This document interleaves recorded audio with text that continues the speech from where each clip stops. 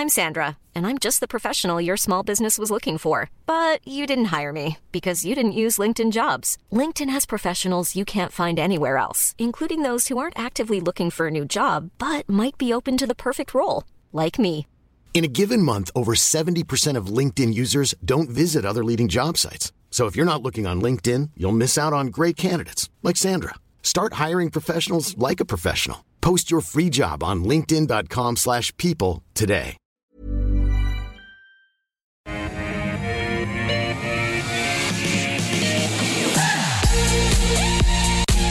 Hello everyone, welcome to The Call. It's great to have your company at 12 p.m. Australian Eastern Daylight Time. Welcome back to WazBiz. And also a big welcome to our Twitter and Facebook viewers as well who are joining us live for this edition of The Call. This happens every day for an hour between 12 and 1 p.m. on WazBiz. Each day we take a look at 10 stocks that our viewers suggest we have a look at. We put them to two experts for their opinion of them, and what a team we've got today. They haven't been together, I think, this year yet. Have you? Rudy Philippic Van Dijk from FN Arena joins us. Rudy, good to see you. I hate to disappoint you, David. Without you, we've been together more than you've been on this channel this year. No, don't rub it in. I've had to have a bit of a holiday. Claude Walker from A Rich Life. Claude is in Canberra, where he's based. Claude, good to see you. Great to be here. Good to see you too. All right, we've got a fair bit to get through today, and before we get into your stocks, I come up with a stock of the day. But I thought we'd do something a bit different today. We go, rather than a single stock, a bit of a theme. Let's call it bond proxies. This is as the 10-year bond yields top 1.2% for the first time since March 9, where they are a low of 0.6%. Today, the Reserve Bank Governor, Guy Debelle, saying inflation may rise above 3% in 6 months.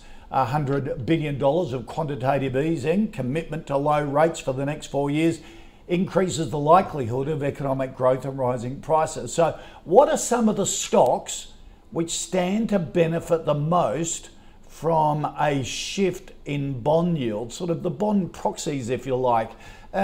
Rudy, I should, because when Guy Debelle said inflation could be back to 3% within 6 months, I thought, holy hell, hang on. Sell all your shares. Yeah, you promised low interest rates till 2024.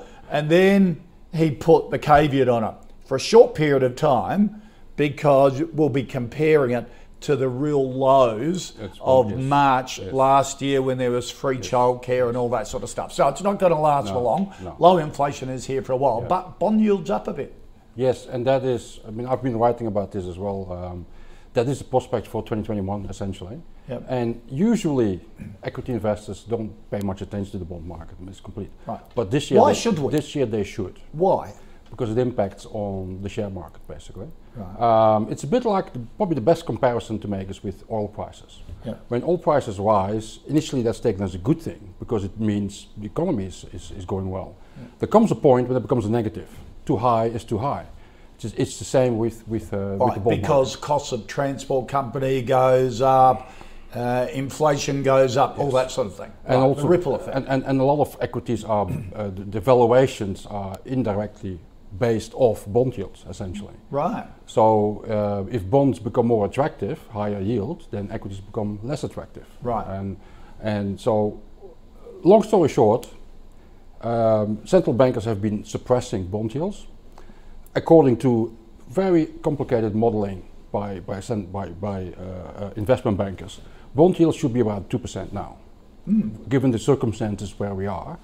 So why aren't they? We all hope, that's the suppressing of the central bankers. There's QE, there's the bond buying programs and all of that. To keep interest rates low, so we'll borrow more to spend more and invest more, boost the economy. Exactly. We will all hope that, irrespective of whether 2% is the right level now, that we're not going to 2%. Right. Because we have a lot of uncertainties in financial markets, but we have one certainty. If bond yields go to 2%, we will sell off. Right. And it will be a big one. Right. So, having said so, I don't think there's too many people around who think that bond yields are going to 2%. Right. But even if they go to 1.5%, for example, it's still a while to go. that will put the damper on the share market. Right. So what stocks benefit? Yes, well, let's start with the ones that don't benefit. Right. The ones that don't benefit are the quality ones, the technology stocks, and the so-called bond proxies. Right. The ones that do benefit are the ones who are least affected by rising bond yields. Mining stocks, right. energy stocks, banks who actually benefit from the difference in between long bonds and short bonds. That's how they make money. Yeah. And that's basically the long and the short of it. Now, what's in times of, a lot of people are interested in income, dividend, yes. etc. This year, the banks would be amongst the main beneficiaries because they actually benefit from that rising bond yields in the long end, while the short end is low, because that's free money for them. Yep. If one of the reasons why, for example, a stock like CSL hasn't moved this year, it's bond yields. It's a very important input there. One of the reasons why stocks like an APA group is down this year, bond yields. Right. So bond yields really change the dynamic in the share market. I've been telling people, if you are interested this year in yield or income stocks, you have to change your focus. Right. Because everything that simply offers a high yield and no growth is going to fall in price. Right. Is that that's basically the long and the short of it. Right. Wall Street is convinced that we will see higher bond yields this year. If that's 1.4, 1.5, 1.6, we have to find out. Let's hope it doesn't go beyond that. Okay. Because again, there comes a point where everything becomes negative. So banks, big beneficiaries. Yes. Okay. Claude? Yeah, so I think Rudy has given an excellent summary, which I agree with and won't repeat, other than to just throw myself into the fire a little bit and say a portfolio like mine with a lot of high growth stocks will suffer badly in an environment where bond yields are going up quickly. For those people that are interested in income, my idea would be to buy an ETF, which will go down with the overall market, but should still diversify. And there's an ETF called the UMAX ETF, which generates additional income by selling calls, I think it is. So it sort of will slightly dampen the effect of a falling market and still should provide a fairly reliable income since it's spread over so many companies. So I slightly differ from that one. Yeah. I think the best protection this year is that you buy industrial companies or financials that offer you still a high yield but with growth. Right. Like with everything in the share market, if there's a problem, there's one cure that's always available, that's growth. Yeah. So if you have a yield stock that grows, it will not suffer from rising bond yields essentially. Okay. So Rudy, you're saying for an investor like you in tech and growth stocks, you're going to get hammered if bond yields go up. How are you preparing for that? Yeah, so my attitude is actually similar to what Rudy said. Even though I just said like a very conservative way of trying to defend an income stream, I actually prefer growing yielding companies. But the problem with that is that you do take on like quite significant single company risk. So for example, my highest yielding investments are companies like Dicker Data and Kit McGrath Education Centres. Now, they're both growing and they both have good prospects and they've managed to grow their dividends over the years. So that's given some protection when the markets fall. But I suspect that if that you take on a bit of company specific risk and then we're into like small caps and that kind of end of the market, which just tends to get affected way more when there's a sell-off. So I'm not really protecting myself very well from this risk. I'm just going to keep on focusing on trying to find mispriced smaller companies that are having such a profound change in their operations that their specific story can overcome the overall market move down that you'll see. Okay. All right. Well, thank you for that. That was a really good discussion because, Rudy, I reckon you're absolutely right.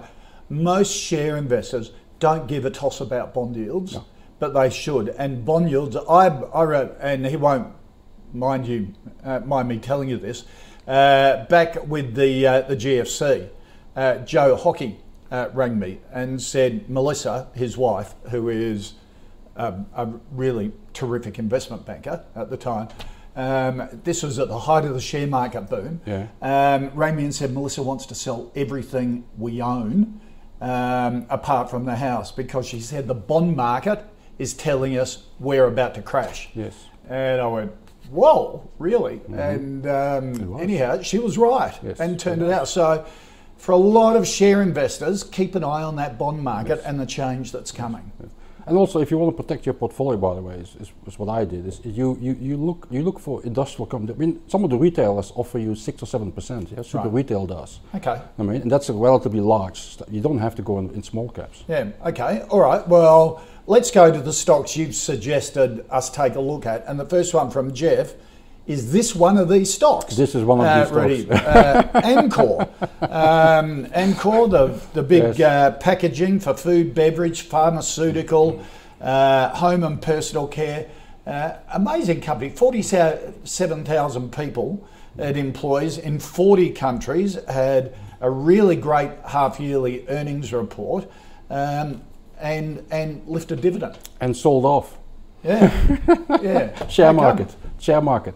I mean, probably good to say. I mean, I'm a long-term fan of Amcor. Right? I've been singing their praise for a long time. On occasion, last week we spoke here about some people saying that you need to have BHP in your portfolio. Yeah? And Claude and I both agreed. No, you don't. There are times when you own it, and there are times when you don't own it. I think Amcor is one of those stocks that you actually need to have in your portfolio. If you have a long-term portfolio, this is one of those. So it's a foundation stock. Exactly. This is one of the backbones. It performs throughout the cycle. It's in football terms, you would call this a defensive midfielder. Right. And it grows year after year. It increases its dividend.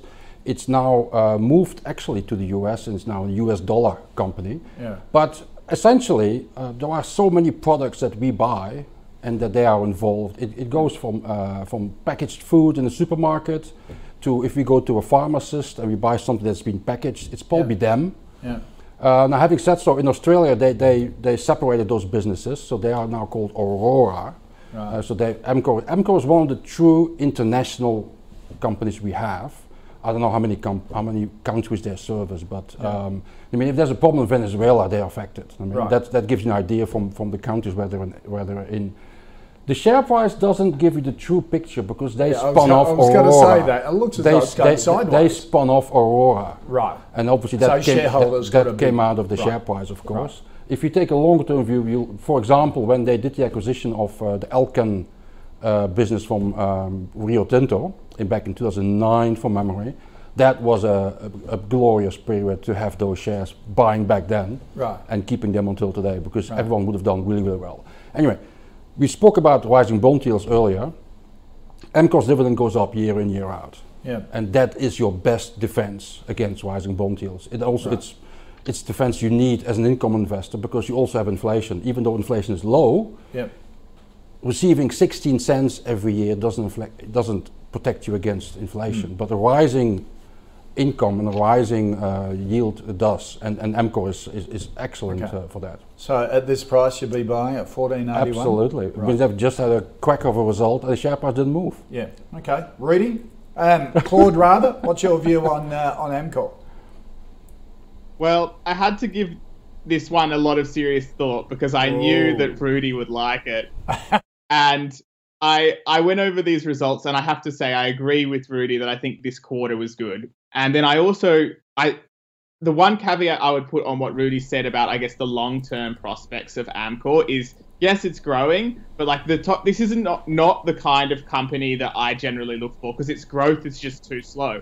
And that's fine. It pays good dividend yield. It's on track to yield perhaps over, like, significantly over 4%, which is not bad given the resilience of the business. This is also a company that has just approved a $200 million buyback. So I think that at least somewhat protects the downside for shareholders, at least in the shorter term.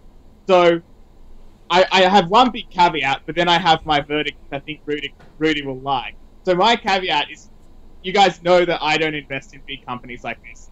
Actually, the last time we were all on a show together, which was 27th of November, we talked about a tiny, tiny competitor, sort of, to Amcor called Secos Group, which I did own at the time. The shares in that company moved up from 20 cents to over 30 cents today, and I have now sold. That is the kind of industrial, that's a high growth inflection point business with its new kind of packaging.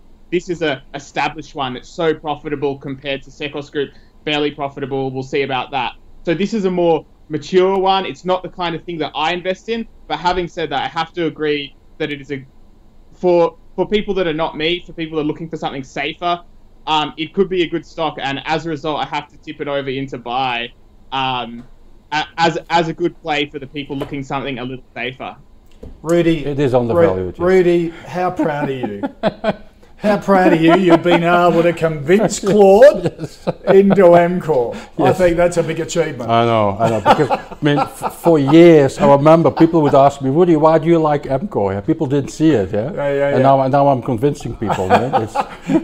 Not just convincing people, convincing Claude, which is a big goal. Yes. All right, Claude. So there you go, Jeff. A good thumbs up from both Claude and Rudy on that.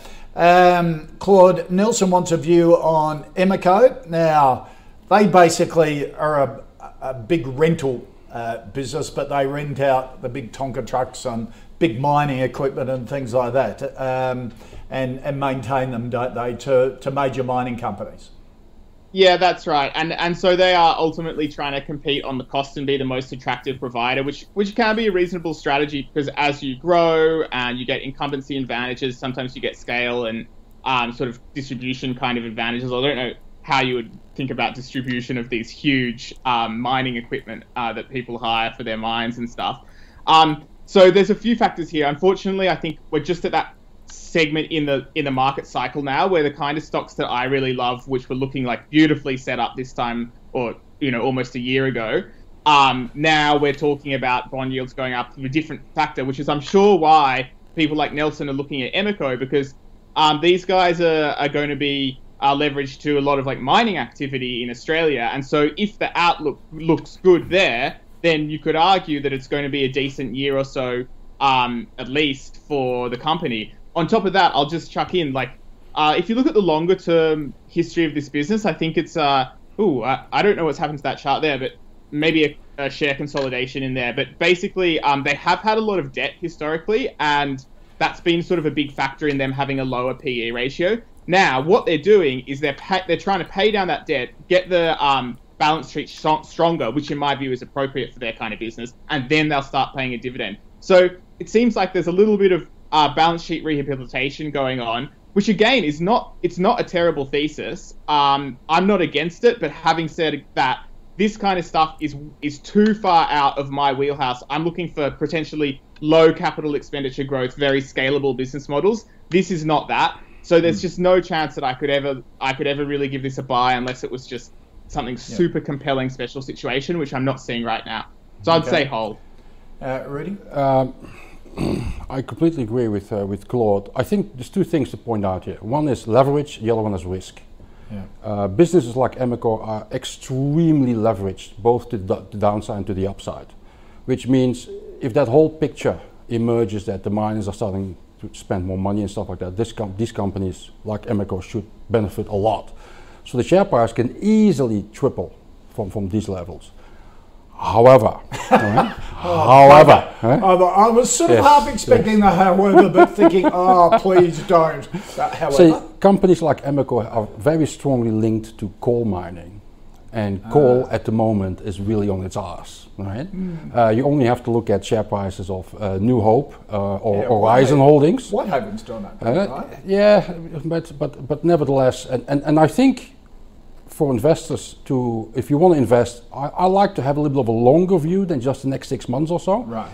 So the thing to look out for here is that if we are going through a new commodity cycle, and it would appear that we are, not at the moment, but the diversion, the polarization will open up over time. And it means no oil and gas, no coal, and probably more in the terms of nickel, copper, and rare earths, graphite, cobalt. There will be a complete divergence. So the better thing to do is to seek out companies that benefit from the ones who are going to do longer than well over the next 6 months. And there are obviously other companies out there. I mean, Ameco for me is too high risk. This is probably a good point to remind people that at this point in time, lawyers are putting together a class action against RCR Tomlinson. They went bankrupt, so good luck on them if they can recover anything from those assets. I mean, I wouldn't be hopeful, but there are fund managers out there that do not invest in this sector. And why is that? Is because one project here compared to another one there can completely ruin a company or can completely ruin their business. And because of the leverage in that business. They're big projects. So I would say if you are jumping on this one, it's the theme of the year. But you have to do it with your with the right risk assessment, and you have to be prepared that if it goes wrong, well then you lose a lot of your money basically. Okay. All right. There you go, Nelson. Really good assessment from Rudy and Claude. Rudy, Mark wants a view on hotel property investments. As the name suggests, it has a portfolio of different hotels. Bought 3 new Queensland ones in November. Generally disappointed on the earnings side over recent times. Yeah, it's one of the smaller players in the sector, and obviously, I mean, it's the obvious thing to say is that hotels don't come without risk either in times of pandemics. Towards Queensland. Yes, but nevertheless, their assets seem to have performed relatively okay, and they tend to have, my understanding is, quite a good reputation, and they haven't done too badly.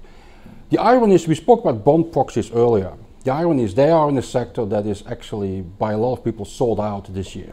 And the magical word here is whale. WALE, which stands for, basically, without going too technical here, they have assets for which the contract they have over those assets doesn't expire anytime soon. I think the average is like 10 or 11 years. So it's weighted average lease expiry. Yes. So it's what whale stands for. It's long out. There are a few other REITs in the market that have that similar characteristic. Has a whale. It's actually called whale, exactly. So those assets are actually sold out. I'm a little bit surprised that it is, because I would expect that if bond yields go higher, they will still be impacted. Just not as hard as a Sydney Airport or Transurban, for example. But if you're happy with the yield and the risk doesn't seem to be excessive, then I personally don't like it that much, because it's a very small player.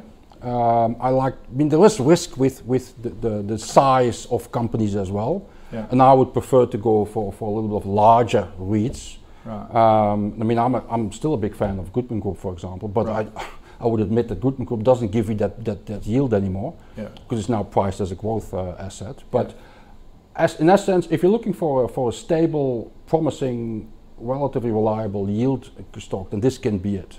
Okay. So I would say for that reason you can add it in your portfolio and just keep it for one. For a yield stock. Okay. Yes. Rudy? He means Claude, by the way. Oh, sorry. Why do I mix this up all the time? You don't even. I take it as a compliment. You're totally different generations too. No, sorry. Yeah. Sorry, Rudy. No, so Claude. Well, so David? Rudy is actually probably more across this kind of investment to me, because as we've discussed, I'm not so much of a yield player. But having said that, this one is paying a dividend of over 6%, and that roughly is sort of matched by the yield it's getting on all of its various sort of hotels that it owns all over the place. So it's an interesting strategy. You've got a whole bunch of things like the Grafton Hotel, the Kings Beach Hotel. You've got Palm Cove Tavern and all around Queensland in particular, right? So you've got to take a view on how all of these regional hotels will trade longer term. Do they become more valuable over time? Do they become less valuable over time? And so if I was going to own this, I would want to actually really try and check out as much as I can all of or at least the scattering of the actual underlying holdings. But having said that, my guess is that actually regional Australia, including Queensland, is well positioned for the next 10 years. And so, I would generally say that I think this is probably a reasonable They've just also they've also raised capital that strengthened the balance sheet at about $3.04, which is not too far below the current share price. There was very strong demand for shares at that price, which to me sort of indicates that unless something changes with the business, there probably isn't too much downside. So Yeah, a happy hold from me again. Not the kind of business that I'll invest in, but yeah, it seems decent. Okay. All right. Now, Lena wants a view on, would you class this as the most profitable airline in the world at the moment, Claude? Alliance Aviation Services, they're almost more of a mining services company, aren't they? Because they do a lot of flights into mining camps and are chartered by big mining companies. But I noticed they've just done recently a deal with Qantas to lease a couple of their flights for the Adelaide to Alice Springs and Adelaide to Darwin flight. Their smaller Embraer groups shares are up over 80% in 12 months off the back of a solid performance. We're talking about an airline here. You know, all the focus has been on Qantas and other airlines around the world. This is a little airline business that has shot the lights out. Yeah, well, that's exactly right. And you put your finger on sort of the why here, which is that it's been linked to the sort of mining industry in Australia, which has gone quite strongly throughout this whole pandemic. So it's just done great comparative to other airlines. Now, you've got that aspect of it, and I feel like maybe there's a thesis there that this is a strong niche that it can dominate. But I think also maybe there's just some luck that it's never had somebody really competing and try to disrupt it there, which is why when I sort of started, I read all the Warren Buffett stuff about how investing in airlines is a terrible business because basically they just compete each other's margin away, plus they're capital intensive, have risk, etc. Then you've seen him invest in them and then divest them again. I feel like that maybe this one's just been a lucky one that's escaped the competition thus far, and so it's got a good little niche at the moment, but it's definitely possible that could change. There's also some speculation, I'm not sure how much of this is in the share price, but there's some speculation that sort of, I guess, the demise of Virgin could be beneficial to Alliance one way or another, whether it's just in terms of getting aircraft or whether it's in terms of actual growth prospects outside of their core little niche. But basically, it's a tough one for me. I don't feel confident saying sell this one because I feel like there could definitely be further upside if in the current settings. But I, generally speaking, have to say I agree with Warren Buffett's sort of original view from 10 years ago, which is that airlines are pretty much where money goes to die, and I don't want to be a long-term holder of those things. Okay, all right, fair enough. I noticed that in June they bought another 14 Embraer 190s at a really low price when the market was shot to bits. So maybe, Rudy, is there a bit of luck that Alliance has had this year? Yeah. Is it a well-run business? Luck is a difficult concept, isn't it? I mean, if you win, there's always some luck involved. If you lose, there should always be some the other side. It reminds me about something else. The question, like, how do you become a millionaire airline owner? It's very simple. You start off as a billionaire, and for most airlines, that counts. I think the exception here, they are the exception. I think, and I think for investors, there's always there's two conclusions to draw. There's always room for exceptions, and the second one is. I forgot the second one now. Doesn't matter. If I fly rural, which we on occasion we do, I mean, you can tell even before the pandemic there is a big difference in the price you pay for your ticket. Yeah. Whether there is competition from the big guys, Qantas, or not. Yeah. And in some of those routes, I sometimes go like, really, really, like I mean, they are really taking the. They are. I mean.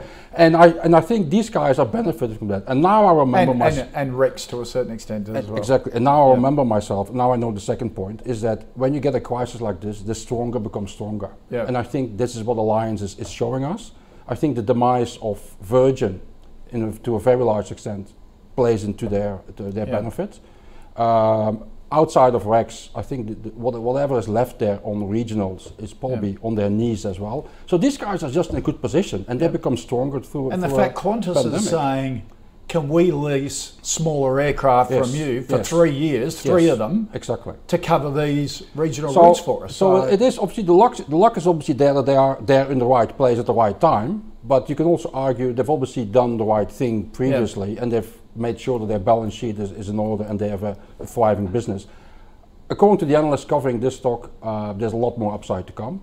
So you can definitely add this to your portfolio. Okay.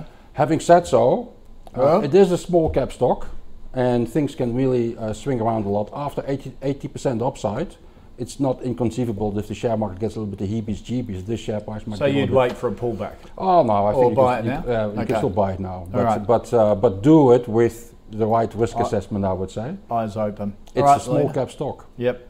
All right, Lena, thank you for that suggestion. Simone wants a view, Rudy, on EQT, which sounds very trendy, but it's the old equity trustees, which are in trustee and philanthropic services, look after charitable trusts, estate planning. They're basically the trustees. Been around forever. Yeah, trustees, and they've been around for they have. For me, that's a sector of which I have no insights, basically. I have way too little knowledge about how that grows and how stable that is. And I only know that everything is going to change, in particular financial industry. I have no idea how well positioned they are or whatever. I know that some of the few analysts who have been covering this stock were very positive about it in the past. Right. But I also know the share price is now up a lot since last year. You probably can see it has gone sideways. So for me, the added comment to make here is, it really is a small cap stock. Like, I don't think it is in one of the indices. It might be in the ASX 300 at the best. So it becomes really, really, again, you're dabbling in something small, and small cap stocks is an acquired taste. It's not fine when they go up. It becomes a lot less fine when they don't go up. Now this company has had a big run. I can't judge myself whether that run is going to continue. So for me, it would be at best a reassess and review. Okay. All right. Claude, you like the small cap end? Do you like equity trustees? Yeah, I love the small cap end, but I think that this one is one that does not show the kind of ingredients that I want to be successful across a small cap portfolio. Now, that doesn't mean it's bad, but let me explain. So basically, this is a fairly mature business for a small cap stock. It's been around for ages in the corporate trustee space. There's been, perpetually rumors about consolidation in that sort of area, and that's because it's a scale game in some ways. So I don't think their business is going away anytime soon. But if you look at their revenue, then just years ago, absolutely 5 years ago, their revenue was 83 million, and now it's about 95 million. So there's just not a lot of growth there at the top line, and even though they've done reasonably well at the bottom line, they're not really seeing that growth.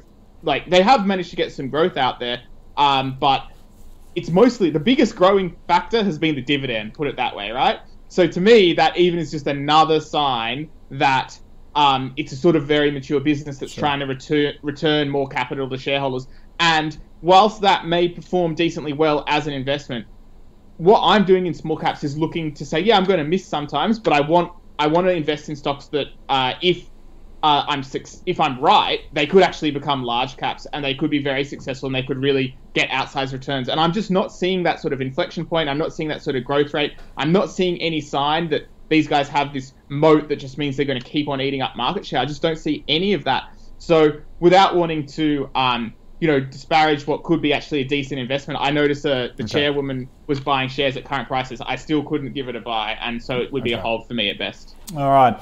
Let's recap the first 5 stocks we've got through. Amcor, a yes from both Rudy and Claude. Emeco, a hold from Claude, a no from Rudy. Hotel property investment, look, if you like a sort of stable, high yield REIT, real estate investment trust, and you want to buy yield, it's a good one to consider. Alliance Aviation, a yes from Rudy, a no from Claude, and equity trustees, at best a hold from Rudy, a no from Claude.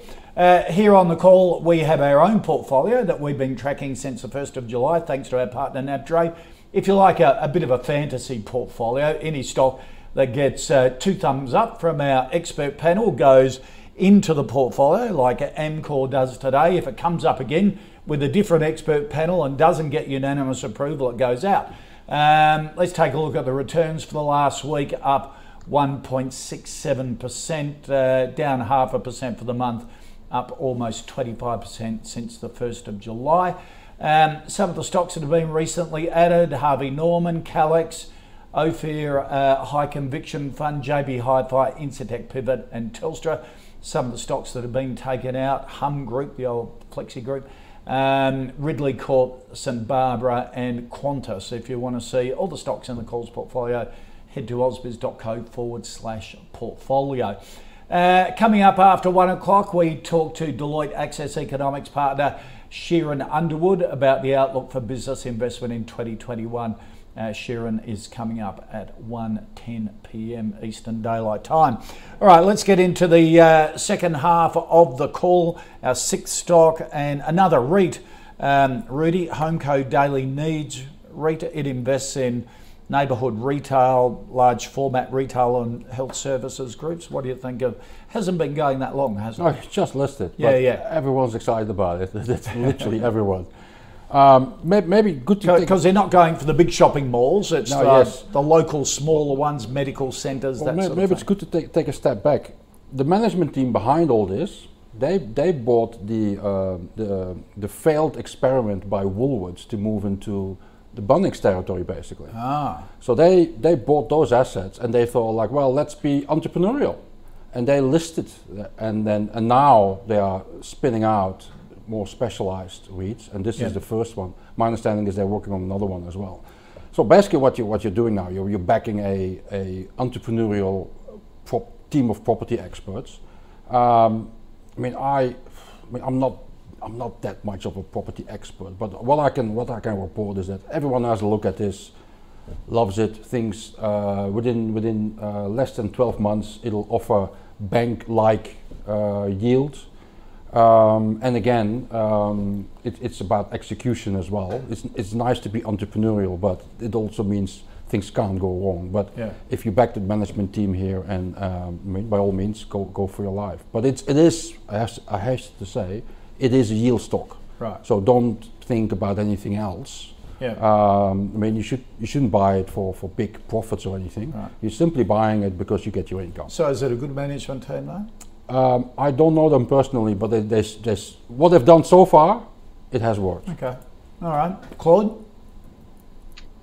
Yeah, for me, I'd be pretty cautious of a newly listed real estate investment trust. That doesn't mean it's bad, but it's just, if you're looking for that kind of stuff, it means that you're putting a focus, in my view, probably means you're putting a focus on, I guess, like safety. And so this one does sort of like at least some sort of big box retailing kind of things. So it's actually quite similar in some ways to BWP Trust, which is one that is focused on Bunnings in particular. And for me, if I wanted something in this space, I would be willing to potentially pay a little bit more to get something like BWP Trust that has like a really long history of doing a really good job. If you look at the 10-year, this is a different company, but it's a similar space. So what I'm saying is I would basically pay a premium and get a slightly lower yield just so that I can have 10 years of history knowing that a company has done well. So for that reason, I would avoid a newly listed real estate investment trust. Okay.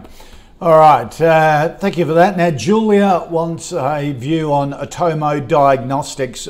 Claude, they specialise in designing and manufacturing devices for blood-based medical conditions. They sort of had a COVID-19 antigen test that they've been trying to develop as well.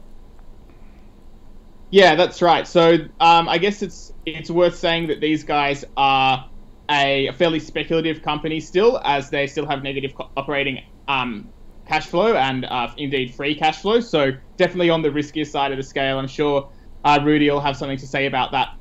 Meantime, obviously they've been taking a lot of positive, I guess, chatter because of the whole thing that's happened with the pandemic.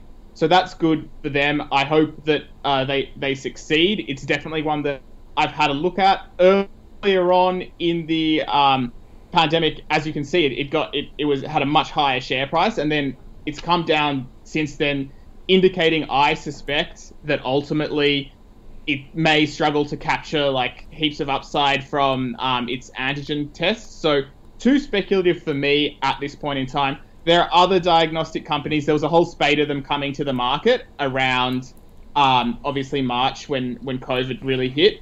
And I'm sure some of them will be winners in the end, but I don't know which ones they are. And I think there are too many people trying to do this all at once for everybody to succeed. So a little bit too risky for me. Don't hear me say that too often, but yeah, too risky for me. So I would leave it, but that doesn't mean I have a negative view on it. It just means that, you know, I want to see a couple more quarters of the sales of their Atomo Rapid test. And if that starts looking like the sort of exponential growth curve, then I'd be the first person to say, well, this looks like the real deal and maybe it's really interesting, but I'm still waiting. All right. And then this week, you had Illume, which is not listed on the share market, but a great business, Brisbane-based diagnostic company, get $300 million from the US government to ramp up production of its COVID home testing kit that you can get a result in 20 minutes. So, you got to pick your winners. Exactly. The problem as an investor is, can you predict an announcement like Illume, or can't you? And if it's only a one-off, then it's not there to stay either. I think the key word here is risk, and there are many ways where I would draw a circle around this, and I would advise just about 98% of investors who are viewing things like this program of just not going there, because it's obviously, if you ask the question here, it's obviously not your forte and it's not your thing. I mean, we can all put some money in the lottery or buy a lottery ticket, and that's fine, but the share market is something completely different. To me, the share market doesn't have to be that risky, but if I look at the price chart that we just saw, for me, that's reason not to pay any attention to that company. That is a price chart where the market has given up, basically. And of course, I mean, it can go up if they would have an announcement like from the US government or whatever. But is that going to stick or not? And that's the problem then. You have to be careful with really small cap stocks like this that are not profitable. That it doesn't become a lobster pot, and lobster pot means you can get in but you can't get out. I mean, I personally have had an experience about 18 years ago, where I doubled my money in a biotech, and I thought, like, I did so well. And I said to my stockbroker, let's take profits. And I saw what came back, and I made no profits. And I thought, what is this? And I basically pulled down the share price, and I didn't have many shares, to be honest. And it became a zero operation. So I only had profits while it was in the price, and my money was in there from the moment I tried to get the profits. No. And that's the problem you have with this. And if you look at the volumes as well, daily volumes, they are so low. Right? So why would you ever go there? All right. Steve wants a view on Plexure. Is this another lobster pot? That's another one. This is only a recent listing, a New Zealand company. They have products to engage consumers on their mobile devices and making personalised offers on mobile. Founded in New Zealand in 2010. They use all the buzzwords used. Absolutely. And the fact that they are technology from New Zealand is now probably also a good thing, because they've exactly. New Zealand tech businesses have done phenomenally well over here. Here's probably a nice observation to make. If you do this, the time I've been doing this, you see all these narratives, all these companies coming along, and for a while sometimes they do really well. But then if you look back, they all disappear by the wayside, and after a while nobody's interested anymore. I think it's worth pointing out here that a company like Microsoft does not make the best products in what they do. Everyone has always had a joke about their browsers and about some of their software. But as a company, they do really well.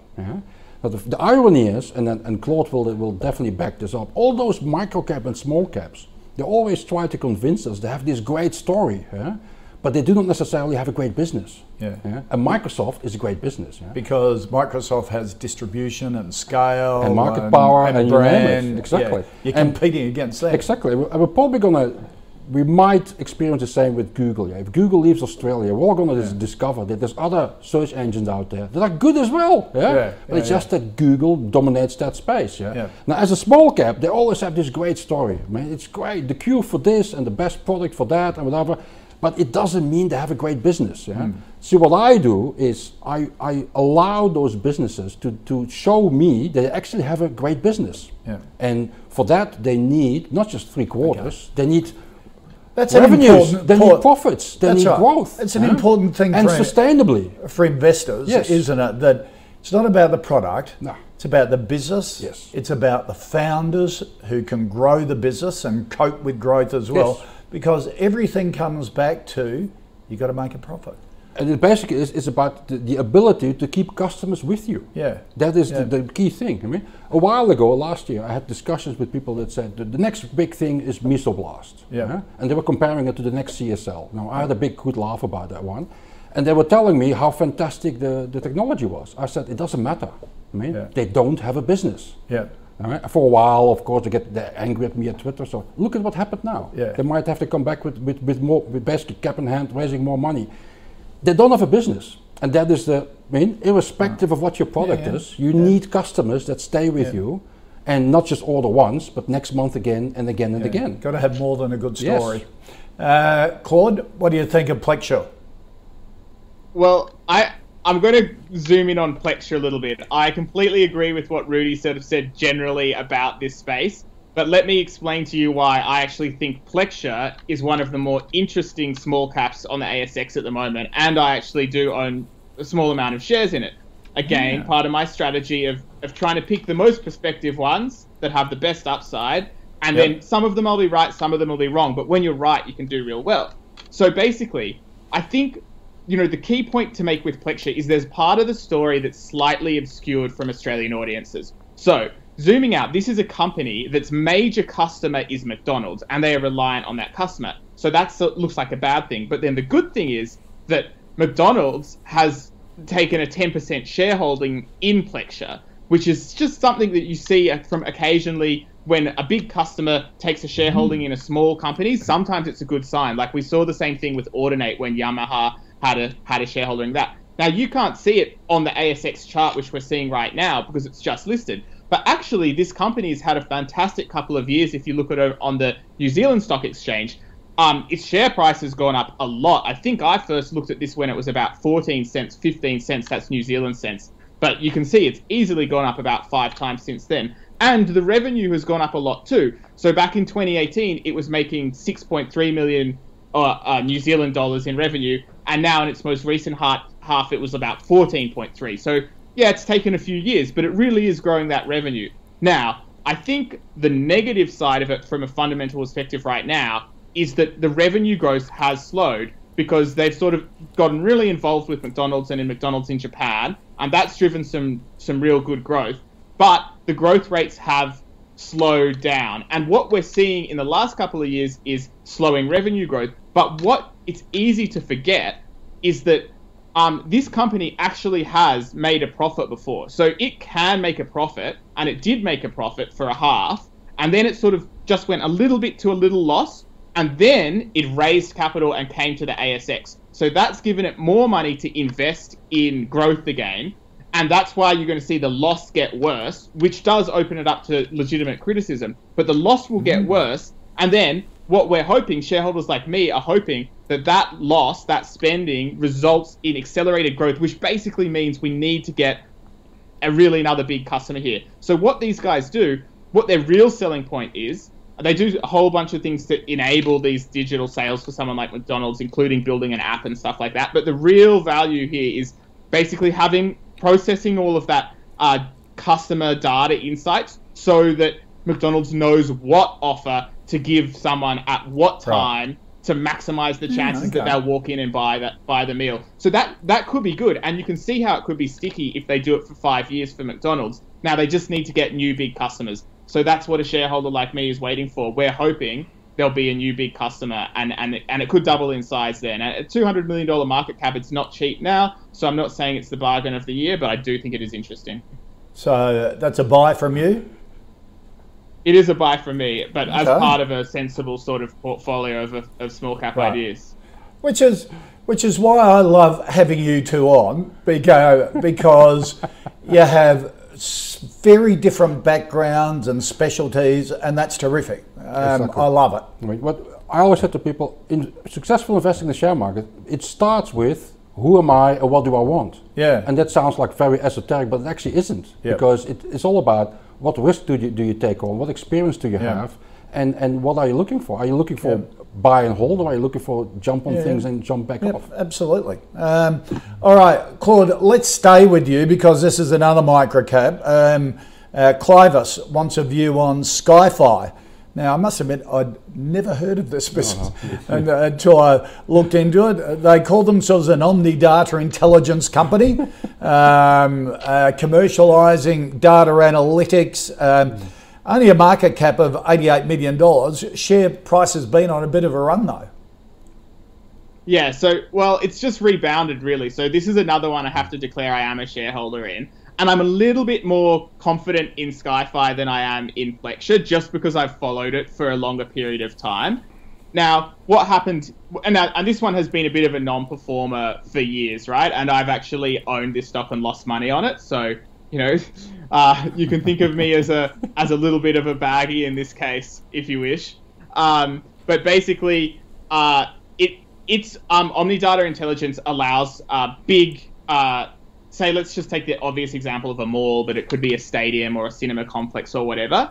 It allows them to do, people counting, understanding where people are flowing. So basically, and this is the key thing that everyone needs to remember, is Wi-Fi monitors can actually track your phone even when you're not connected to the Wi-Fi network. Like your phone, as long as your Wi-Fi is on, like that is open to receive networks, it can be tracked, not as an identified person, but as a little Wi-Fi signal that's walking around the shopping center complex, whatever it is.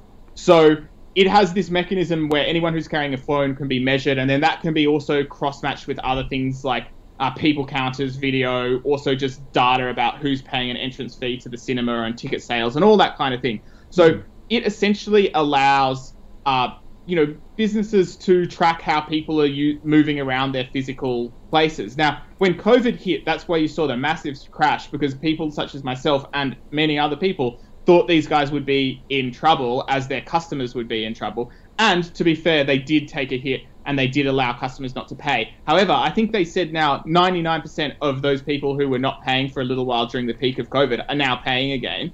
You're seeing that come through in the normalized free cash flow and the normalized receipts from cash flow. And the other thing that gets me about these guys is they've just been that, yes, they are in a loss-making position. Yes, they do burn cash flow, but basically, it's close enough to cash flow break even that it's very plausible that, they're just spending for growth. They could survive without it. So for that, I don't think there's too much downside. I do think number counting and monitoring how people move in places is going to become more important. And for that reason, I like it. They're growing their ARR. They're not trading on a crazy multiple of recurring revenue. Looks good to me, and I hold it and have bought not that long ago. All right, so yes from court. Rudy, outside your wheelhouse? No. Yes, exactly. I mean, couple of things, exactly. A couple of things to point out, and that is in the extension of what Claude said. Whenever people say to me, like, have a look at my portfolio, Rudy, I often look and I see all those small caps, and they're almost without exception underwater. And I think that don't confuse these stocks with the likes of Amcor we spoke about earlier. They're down before you know it, and they do not necessarily come back in the best times. There's not an anecdote to just add a little bit of color. 18 years ago, the main supplier of gherkins to McDonald's in New Zealand and Australia went bankrupt. And you think, like, how is that possible? Every hamburger they sell has a slice of gherkin on there. McDonald's is not in the business of making you, the main supplier, profitable. Yeah, it's a very good point. All right, we're running out of time, so I'll have to quickly get through Balador Technology Investments. It's an investment company, focuses on information technology sector. A lot of their investments are unlisted. Their biggest investment is called SiteMinder, which is a hotel guest acquisition platform for hotels around the world. I think the concept is really interesting. These guys would when you're trusting on them doing the right thing. They also have Straker, for example, another New Zealand company. If I'm not mistaken, there's the ex-CEO of Fairfax isn't here. But again, it's low volume on the share market. It's in particular, it's a small cap stock. I mean, you can do this work yourself. You have less risk if you buy an ETF, essentially. So in this case, you have to trust them. But it is a very low volume, very small cap. So that has risks in itself. So I would caution because of the risks. Claude? it's not one that I invest in myself, but I actually think it's a reasonable way for somebody to get exposure to sort of VC stuff on the ASX. It's probably even the best way to do that. So it's not a buy from me, but like, for example, they have been the early investors in a different company that is listed that Rudy mentioned called Straker, which I still own some shares in. And basically they've done pretty well. And I also like that they've been like fairly disciplined, and have taken some cash out of their investments from time to time, including the biggest one that you mentioned, SiteMinder. So I think that's good. They look pretty interesting to me. I definitely wouldn't be against the stock, but I'd be looking to buy it when it's trading below its actual announced net tangible assets. Not sure quite how often that happens, but it certainly does happen. So maybe that's a better time to buy than right now when it's a little bit above. Okay.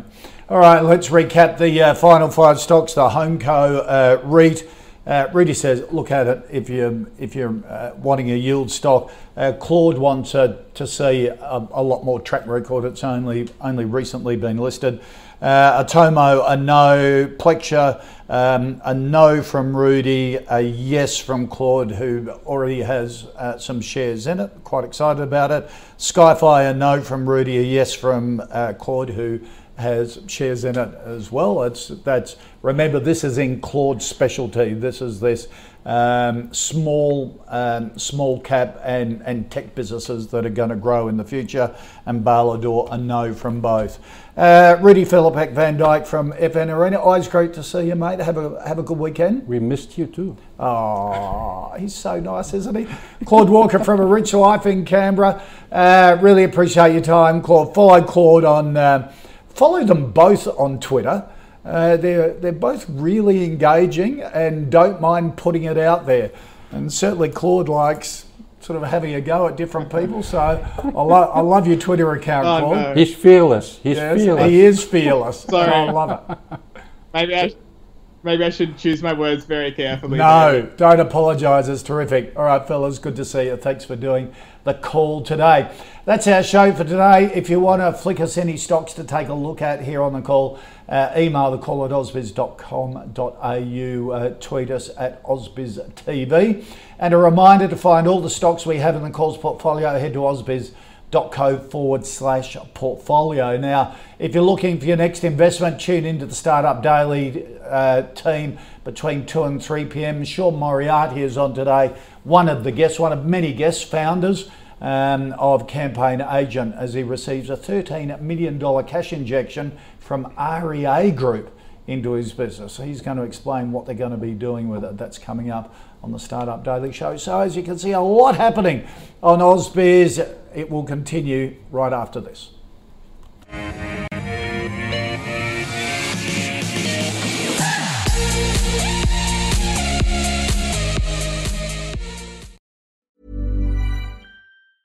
Hey, it's Danny Pellegrino from Everything Iconic.